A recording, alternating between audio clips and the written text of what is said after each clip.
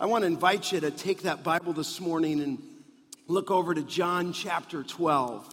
We will go back to our exposition. If you're visiting today, I met Noah and his family coming in. They work for Ambassadors for Christ, but maybe you're a visitor today, and we are expositing verse by verse through the Gospel of John, and we find ourselves this morning in John chapter 12. John chapter 12, that is our text. Let me read this passage. Of course, as you can see, the Lord's table is set before us where we remember his death on the cross, and I think the passage, as you will see, will be completely appropriate for that as you prepare your heart. But let me read John 12, 1 through 11. 6 days before the Passover, Jesus therefore came to Bethany, where Lazarus was, whom Jesus had raised from the dead. So they gave a dinner for him there. Martha served, and Lazarus was one of those reclining with him at the table. Mary therefore took a pound of expensive ointment made from pure nard and anointed the feet of Jesus and wiped his feet with her hair. And the house was filled with fragrance of the perfume. But Judas Iscariot, one of the disciples, he who was about to betray him, said, "Why was this ointment not sold for 300 denarii and given to the poor?" He said this not because he cared about the poor, but because he was a thief, and having charge of the money bag, he used to help himself to what was put into it. Jesus said, "Leave her alone, so that she may keep it for the day of my burial." He said, "For the poor you always have with you, but you do not always have me." When the large crowd of the Jews learned that Jesus was there, they came not only on the account of him, but also to see Lazarus, whom he raised from the dead. So the chief priests made plans to put Lazarus to death as well, because on account of him, many of the Jews were going away and believing in Jesus. May God bless the reading of his word. You know, when you open your Bible and we read together John chapter 12, it is just a masterpiece in God's word. And as we come to this text, the anointing of Mary, or Mary's anointing of Jesus, we're remembering, as it's stated right there in 12:1, that Lazarus has been raised from the dead. In fact, look back just one chapter in 11:43. It says, when he had said these things, he cried out with a loud voice, "Lazarus, come out!" And the man who had died came out, his hands and feet bound with linen strips, and his face wrapped with a cloth. And Jesus said to him, "Unbind him and let him go." And so just this last chapter, he raised Lazarus by the command of his voice. And then you remember, as he raised Lazarus from the dead, look back in chapter 11, verse 53, what the response was to that. It says, from that day on, they made plans to put him to death, so Jesus no longer walked openly among the Jews, but went from there to a region near the wilderness, to a town called Ephraim. After he had raised Lazarus from the dead, he had to go away. He went away, and it's hard to exactly tell how long he went away, but we think in the scripture it was probably somewhere between 2 to 3 weeks. Now you remember, as we come into John chapter 12:1, it says there it's 6 days before the Passover. So understand that as you open your Bible to John chapter 12, even though it goes to John 21, he is just 6 days before the cross. 6 days is all. And so John devotes half of his gospel to the last week, you might say, of the life of Christ. Here's what you want to see in this text as we look at it. You have side by side in the same text, passionate love and bitter hate. They're just put right next to each other. I mean, sandwiched between the devotion of Mary is the wickedness of those who seek to murder our Lord. Now, before we dive right into the text, let's look at the setting. Look with me at verse 1. 6 days before the Passover, Jesus therefore came to Bethany, where Lazarus was, whom Jesus had raised from the dead. Now, the Bible says that it's 6 days before Passover. So if you could imagine, it's the last week of the life of Christ. It's Saturday night. It's probably after the Sabbath. So it's after the sunset, if you will. In just 6 days, our Lord would be lifted up on the cross. And the Bible says right there in 12:1 that it's Passover. You remember that Passover is the passing over of the homes of the Israelites by the angel of death who killed the firstborn of Egypt. And of course, there's rich meaning there that our Lord Jesus Christ, even as we come to the Lord's table, would become the Passover lamb. So that's the setting. It's just a week, 6 days before he would be lifted up on the cross. It's most likely on Saturday night. That next morning on Sunday would be called the what? The triumphal entry. In fact, look down at 12:12. It just says the next day a large crowd had come to the feast, heard that Jesus was coming to Jerusalem, and there it is. That's Palm Sunday. And so here's the setting for the text. Now, the Bible says in verse 1 that he came to Bethany. So you remember in chapter 11, he went to Ephraim, and then he came back now for Passover to this town called Bethany. I've mentioned in John's gospel that Bethany is just about 2 miles from Jerusalem. Now, it says that he came back to a home, and when we put all the gospels together, at least according to Mark 14, he's in the home of Simon the leper, or we could say Simon the ex-leper. Now, as he comes back to Bethany, he goes into that home. Look at the text in 12:2. It said, so they gave a dinner for him there. And Martha served, that's natural, isn't it? And Lazarus was one of those reclining with him at the table. So there's a dinner given. He comes back into Bethany, and a meal is served. Now, when you begin to put the accounts together, we would at least know that there's 15 men at this meal. Jesus is there, of course. The 12 are there. Lazarus is there. It's in the home of Simon the leper. And we know that Mary and Martha are there. Now imagine if you're in this scene, in this setting, and you're eating a meal together, and you're eating with Lazarus himself. It's kind of stunning when you think about it. It almost seems too good to be true, almost. Here was the guy who had been in the grave for 4 days. I'm sure when he was resurrected before that, he was ghastly. Do you remember weeks ago we said that his body had probably turned into green gases, if you will. And so they come back and they're in Bethany. Imagine if you're in that place, sitting at that meal, and the Lord Jesus is there. The 12 disciples are there, but Lazarus is also there, sitting at this wonderful meal. Now here's what I want to look at as we walk through this to prepare us for the Lord's table. There's 4 characters that will begin to emerge in 12:1 through 11.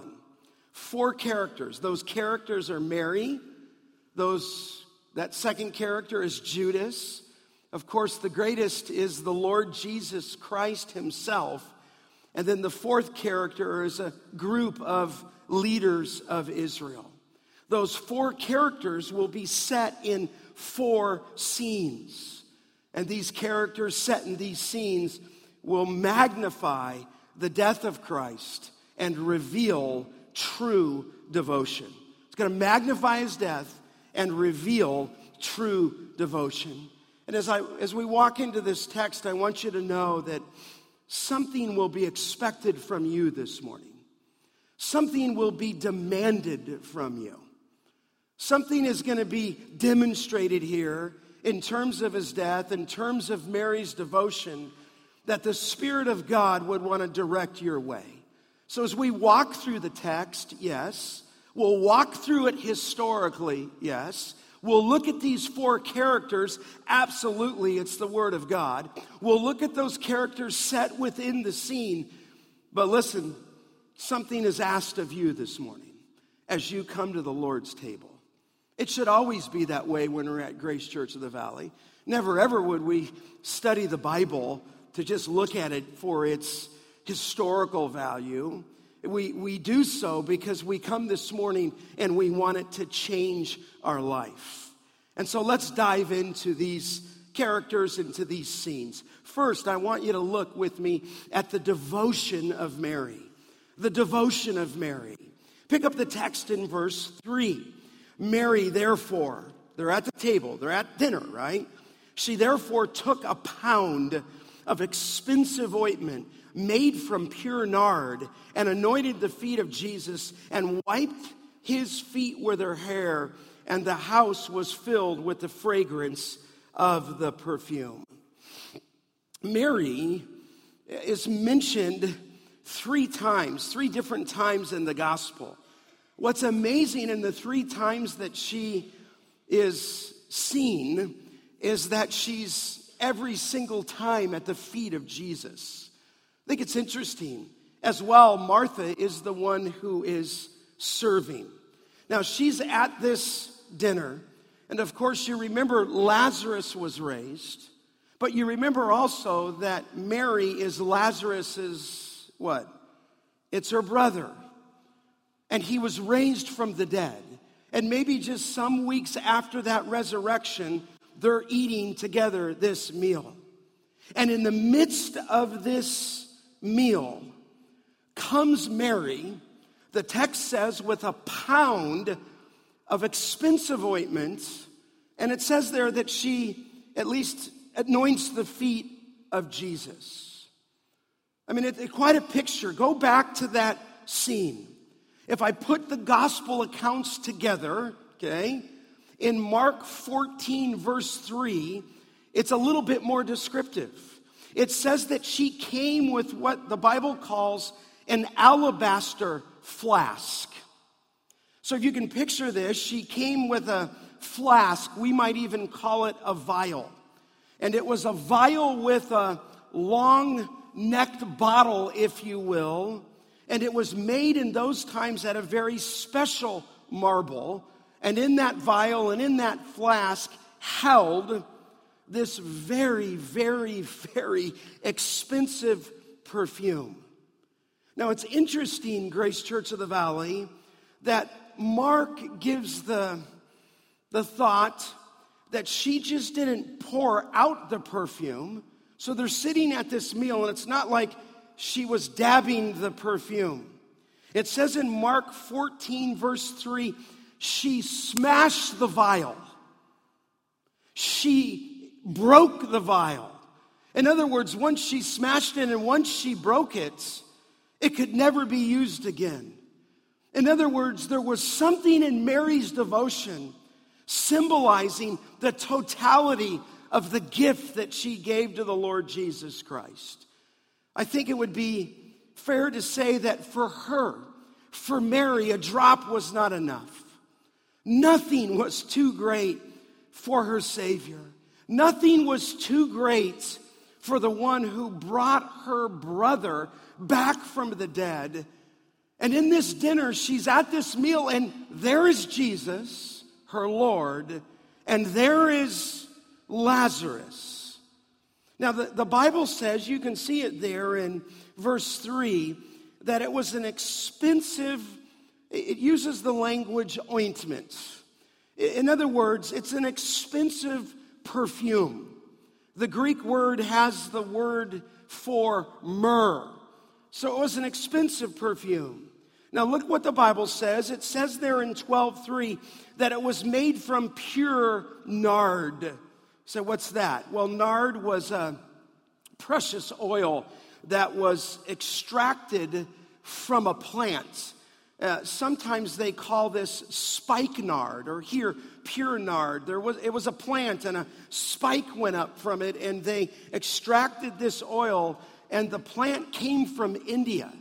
It came out of the Himalayas, and it was precious. It was expensive.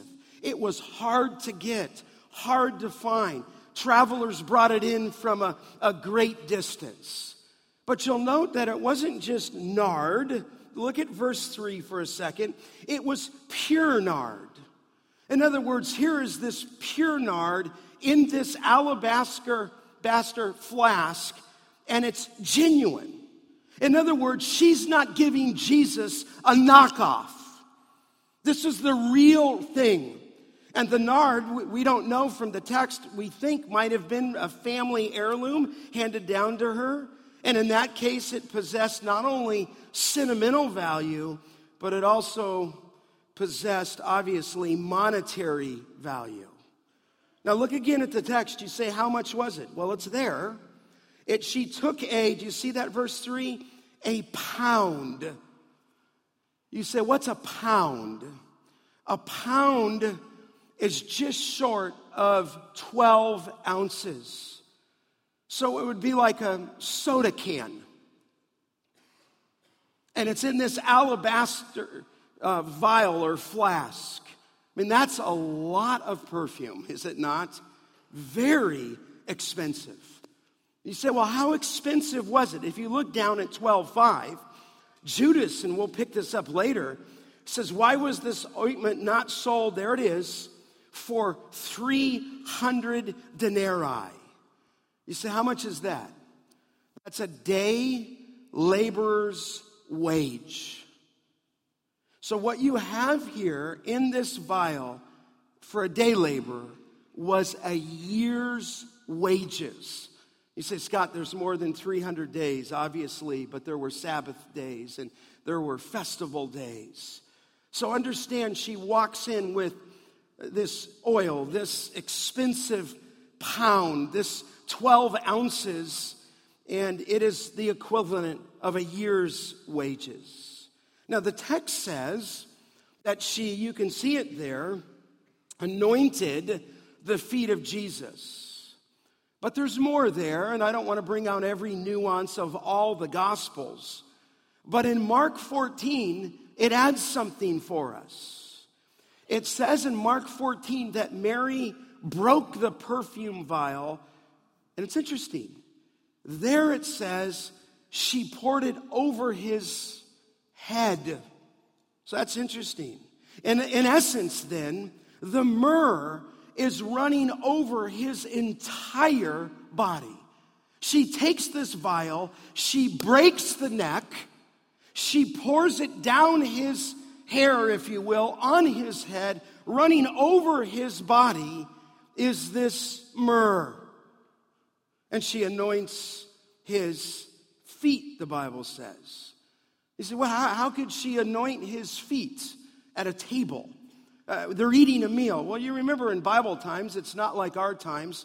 They had those low standing tables. And they wouldn't sit in chairs. They would sit on the ground. And maybe, should I show you? They would sit on the ground. If here's the table, okay? Would sit like this, eating together. Is that okay? I do this in the new building. Can you see me? They would sit at the table with their feet extended, if you will, outward. And so here's what this precious woman did. She breaks the vial. She comes over to the Lord Jesus Christ at this kind of U-shaped table with the feet extending away, making it impossible. And she anoints both his head, Mark 14, and his feet. Now listen, Grace Church. To touch the feet for someone who is Jewish was, in their culture, a degrading act. I mean, only in those times did a slave do that. But here's Mary's devotion, as it is. She so loved the Savior. I mean, who knows what kind of emotion overtook her?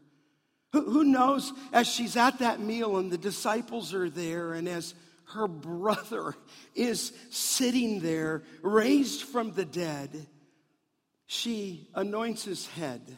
I'm thinking that the myrrh runs all the way down his body. It drips on his feet. And then would you look at verse 3? Look what it says. She wiped his feet with her hair. I think you know that the Jewish women considered their hair their glory. And by this act, Mary demonstrated her unashamed devotion for him. I think all the more striking since Jewish women, and especially married women, never ever unbound their hair in public, which to some would have been a sign of loose morals. But she must have unbound her hair and used her hair as a rag for Jesus.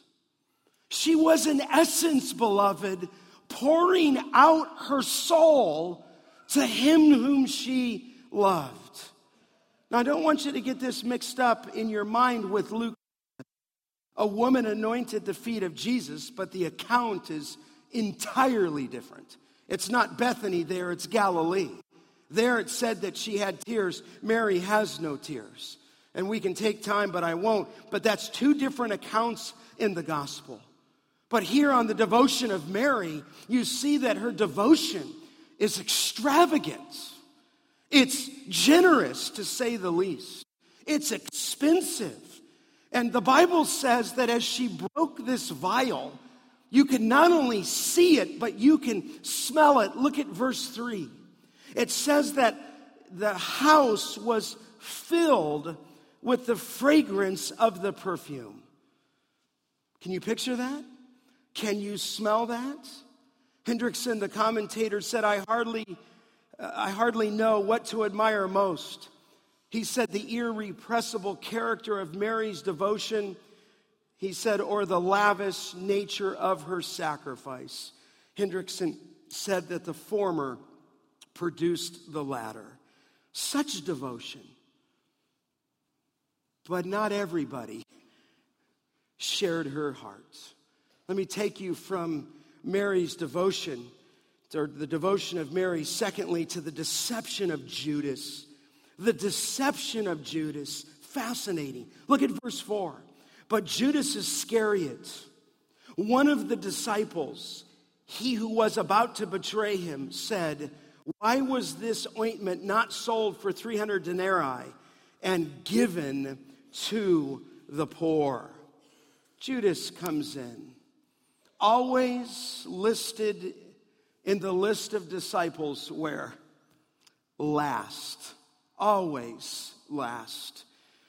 You see that there in verse 4 or verse 5 when, or at least in verse 4, Judas Iscariot. So what does that word mean? It's part of his name, Iscariot. If you're waiting for something profound behind the meaning, there is nothing behind the word Iscariot. It just means man of Kerioth. You say, what does that mean? It's just a little town south of Jerusalem. Here was one of the 12. Here was Judas Iscariot, man of Kerioth, just a tiny town. And what's interesting here, and I find this fascinating, John's giving you insight, writing after the event, obviously. I think what's interesting is it doesn't mention Judas, but only here. In the other text, in Mark 14, it says in verse 4 that some were indignantly remarking to one another, why has this perfume been wasted? Interesting. Her act of devotion to some, you say, who's the some? I mean, the some's obviously the disciples. John gives you another insight here, but the some in Mark 14 is the disciples. And the reason I say that is it says in Mark 14:5 that they, the disciples, scolded her. And you can imagine this dinner. This is all happening, if you will, at the dinner. They scolded her. And the language there behind the word scolded her was they were snorting mad at Mary. In fact, it was the word used in biblical times to describe a snorting horse, if you will. And so the disciples demean her, and they demean her gift. Only John tells us that it was Judas who asked this question. Listen, beloved, Judas is crafty. Judas is wicked. Judas is evil. Judas, to say the least, is covetous. And his wicked betrayal, his wicked deception is set against the beauty of Mary's devotion. And so Judas mockingly asked, why was this ointment not sold for 300 denarii and given to the poor? In other words, it was expensive. I told you that it was at least a year's salary for a day laborer. I mean, what she did, beloved, was an enormous sum. I mean, imagine if your son or daughter working hard went out and spent all that they earned for a whole year and bought this perfume, this spikenard. But Judas didn't ask that question out of a heart of a philanthropist. Oh no, Judas was an utter thief. An utter thief. He was deceptive. You say, how do you know that? Well, verse 6, John commentates, does he not? He said this, speaking of Judas, not because he cared about the poor, but because he was a thief, and having charge of the money bag, he used to help himself to what was put in it. Judas didn't care about the poor. All he wanted to do was pilfer from the money box, from the money bag, either way, for his own pleasure. Later, Judas, as you know, would betray the Son of Man for how many pieces of silver? 30 pieces of silver, which adds up to about 4 months of salary. You know what's amazing here, beloved? This is what I think. Judas had a lot of influence. They, the disciples, were indignant in Mark 14, but I think it was Judas. He must have been leaning at the table with his feet out around that U-shape and said, what a waste. And he must have had so much influence that I think the other disciples just begin to say, this is wasteful. I thought about it. He had the money box. What do you think? Because everybody, what? Trusted him. They just trusted him. He's just one of the 12. I think it's fascinating if I can just add this. It is the first words ever spoken in the scripture by Judas is, why was this perfume not sold for 300 denarii and given to the poor? You know what's interesting?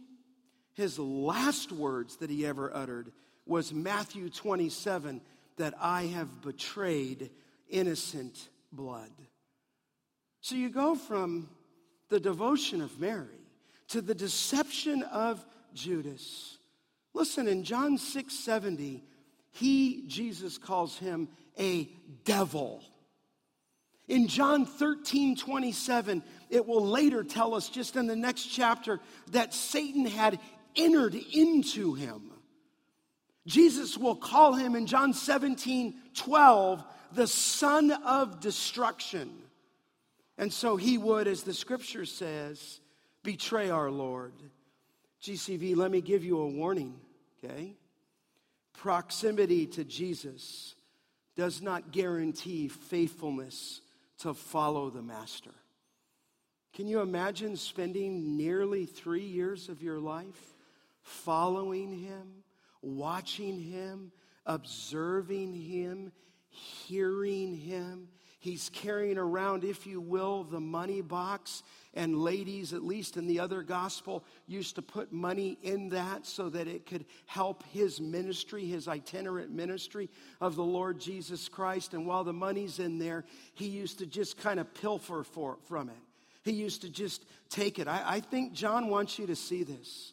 Juxtaposed to the devotion of Mary is the utter deception of Judas. And Judas was so effective in what he did that he got the disciples snorting mad.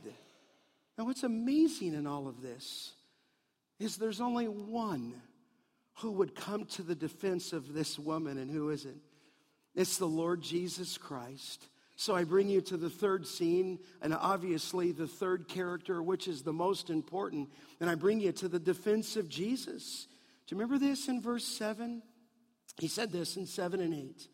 Leave her alone, so that she may keep it for the day of my burial. Jesus said, for the poor you always have with you, but you do not always have me.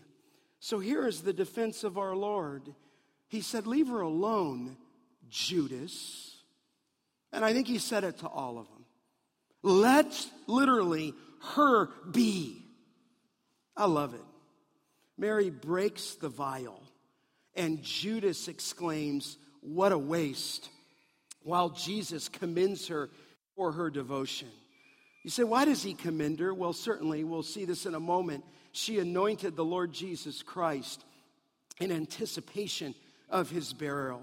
But can I just notice like a couple features for you on this anointing? Put them all together. Number one, her deed was beautiful. Her deed was beautiful. It says in Mark 14:6 that she has done a beautiful thing, he says to me. In other words, it was a beautiful deed, and it was recognized by our Lord in his defense. Secondly, I would say that not only was her deed beautiful, but secondly, her timing was right. Jesus said, you always have the poor with you. Certainly, we're to love the poor. Certainly, Jesus loved the poor. But here, the issue isn't the poor, it's Christ. It's the Savior who will be crucified in just 6 days. This is a time for worship, beloved. And it could be that of all the disciples, at least according to the other text, that Mary alone had an insight. Or maybe she just sovereignly did it because she was preparing him for his burial. So her deed was beautiful, her timing was right. Thirdly, her gift was appropriate. Her gift was appropriate. Now you can see that there in verse 7. Leave her alone so that she may keep it for the day of my burial. What does that mean? I think what it means is this. She kept the perfume, maybe even unknowingly, but in the sovereignty of God for this purpose, to anoint Jesus' body in anticipation of his burial. That's why. Listen, we're going to celebrate communion in just a moment. And all I know is the guys closest to him didn't have a clue what was going on. But somehow, in the heart and the devotion of this woman, she anointed his body in anticipation of his burial. You say, well, Scott, it just says there, look at it again in verse 8, that she may keep it for the day of my burial. In other words, that she may keep it for this day, this purpose, to anoint me. And the reason I put it that way, in anticipation, is Mark 14:8 says this, that she anointed my body beforehand for the burial. That's what she did. Matthew 26:12, it says there, I don't think that's on the slide, but she has done it to prepare me for the burial. You say, how soon would it come? Well, our Lord knew. Glance down in John chapter 12. Look at verse 23. He said in 12:23, he said, the hour has come for the Son of Man to be glorified. Verse 24, truly, truly, I say to you, unless a grain of wheat falls into the earth and dies, it remains alone. But if it dies, it bears much fruit. And so here in this gift, it was totally appropriate because it was the unmistakable proclamation of the coming death of God's Son on the cross for your sin. So Mary's extravagant devotion displays the possibility, I think, that she alone in some way grasped the timing of his death and the worth of the Savior. Last feature I just recognized for you is, as we looked at those other three, is that her gift was remembered. Her gift was remembered. Mark 14:9, you remember this verse probably. Whenever the gospel is preached in the whole world, what this woman has done will also be spoken of in memory of her. We're here today. We're here today as the gospel's proclaimed. What this woman did is spoken in memory of her. Today, the fragrance of Mary's devotion fills Grace Church of the Valley. Can you smell it? Her gift was never forgotten. And of course, her action is not to draw attention to herself. It is to draw attention to her Lord. This is a woman that in the midst of this dinner, I just think is so effusive in her heart for her Savior.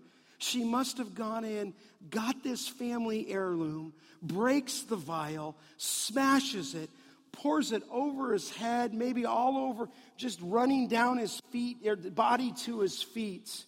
An incredible scene. But you'd think it'd be over, but it's not. There's a fourth scene. Would you look at it? There's a fourth scene, and there's a fourth set of characters. I'll just read it to you in 9. When the large crowd of the Jews learned that Jesus was there, where? He's in Bethany. They came. In other words, they were probably coming into Passover anyways, not only on account of him, but they also wanted to see Lazarus, whom he raised from the dead. I mean, just stop there for a second. This guy was raised from the dead. I mean, yesterday I was down in Los Angeles and at a wedding, and we were not far from the Wax Museum. Do you remember that thing? Where they create the wax figures of the movie stars, and I think people come all over the globe, or at least they used to see these figures. Beloved, we're not talking about a wax figure here. We're talking about the guy who's sitting at the table. The guy who had been dead 4 days.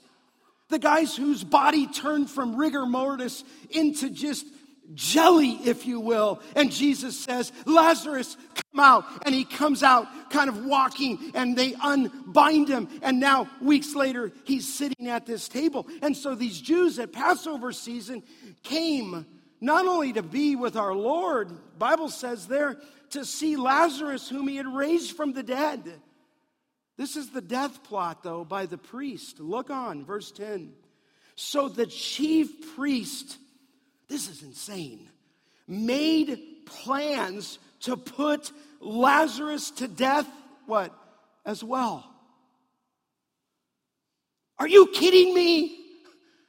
They not only want to put the Lord to death, they want to do away with Lazarus. I mean, the wickedness, the death plot, the evil of this is unbelievable. Don't be so surprised even in our own day because of the Lord Jesus Christ. They want to put him to death. They are absolutely ruthless. They're seeking to put the Savior to death, 11:53, because he raised him from the dead. And now in Bethany, a couple weeks later, they're trying to put him to death. You say, why would they do that? It's in the text. Look at verse 11. Because on account of him, many of the Jews were going away and what? Believing in Jesus. I love it. As the testimony went, as the word was shared, as Jesus Christ was revealed, many people were putting their faith in Christ. Now listen, beloved. How do we prepare for communion this morning? What is our response to be here? And I want to say this first, biblically, exegetically. We must be very careful to see this as a unique event in the life of Christ. Just want to say that. It's a unique event. Mary had the wonderful privilege and devotion to prepare him for his burial. That's clear, okay? That is not a repeatable fact or an event, okay? In other words, this account directs us to the one who raised Lazarus from the dead, who is about to go to his own death as the sacrificial Passover lamb to deliver you. That's the point. And so as you come to the table, listen, go back to that night. Go back to that day. Go back to Saturday night. Go back to 6 days before Passover. But on that Passover, the Lord Jesus Christ would be lifted up and die on the cross.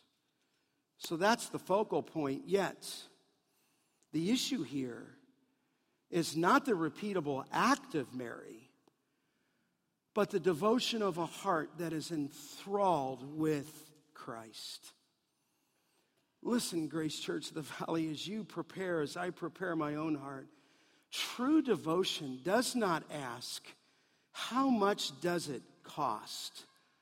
True devotion gives all of yourself in adoring wonder and praise to the person of Christ who has the power over death. Amen? In other words, it's the heart we see here. In Mary's devotion, let me say it this way, because this is your implication here. She's lost a sense of economy. She's lost a sense of restraint. In other words, He, the Lord Jesus Christ, is infinitely more valuable than everything to her. She takes what is most precious and gives it back to the Savior whom she loves. You know what's interesting with Mary, just to point this out? And again, she's looking to Christ, but nothing was measured. Nothing was calculated about this gift. And there are some people who say that she didn't empty the alabaster flask, she just kind of dotted him. But that's not what the Bible says. The Bible says she broke the neck of the vial. She took, if you will, all 12 ounces. And her devotion to our Lord was unrestrained. Have you lost that?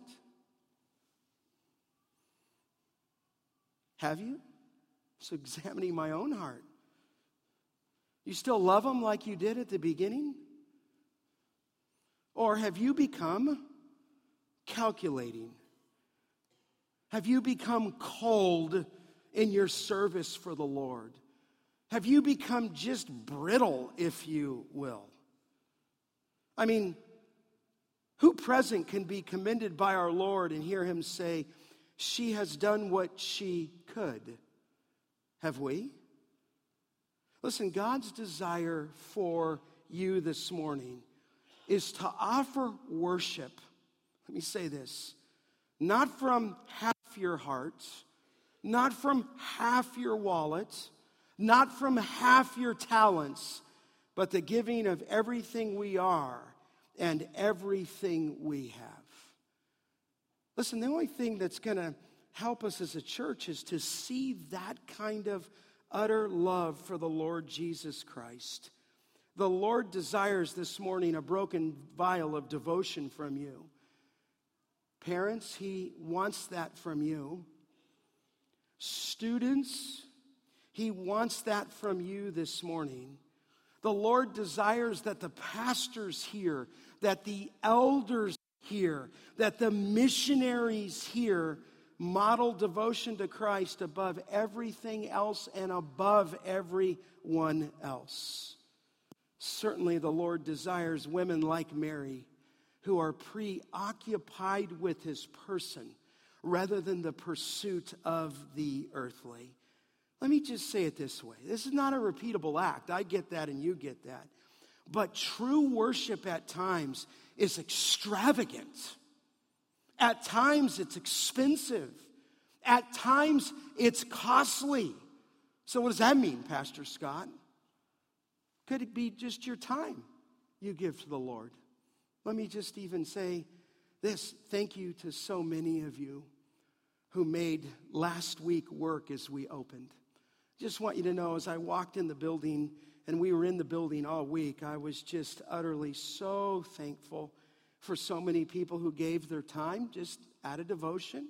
It could be your talents. It could be your service to Christ.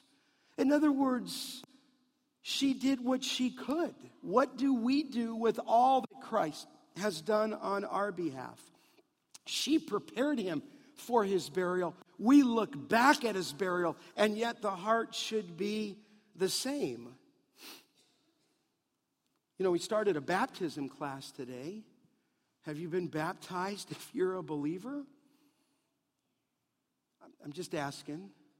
If not, we would love to have you start the baptism class. You can call Dom Avila. You say, well, Scott, why would you do baptism? Here's why. Why would you say that? Some people are afraid to speak and give their testimony in public.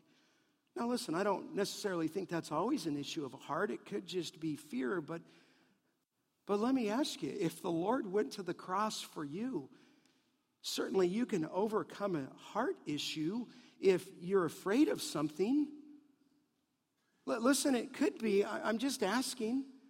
I mean, she can't break everything and spend everything and then take her hair down and use her hair as a rag for the feet of Jesus, and we're comfortable. And we're afraid. No. God wants something of us. It could be involved in summer missions. It could be giving a week at Hume Lake. I don't know. I'm trying to think of all the different things. But I think Betty Stam, the missionary, said it well. I pray that this would be my prayer and your prayer. She said this, Lord, I give up all of my own plans and purposes, all my own desires and hopes, and accept thy will for my life. I give myself, she said, my life, my all, utterly to thee, to be thine forever. Fill me, she said, prayed, with thy Holy Spirit. Use me as thou wilt. Send me where thou wilt. Work out thy will in my life at any cost, now and forever. I pray that that's my heart. I pray that that's your heart as we come to the Lord's table.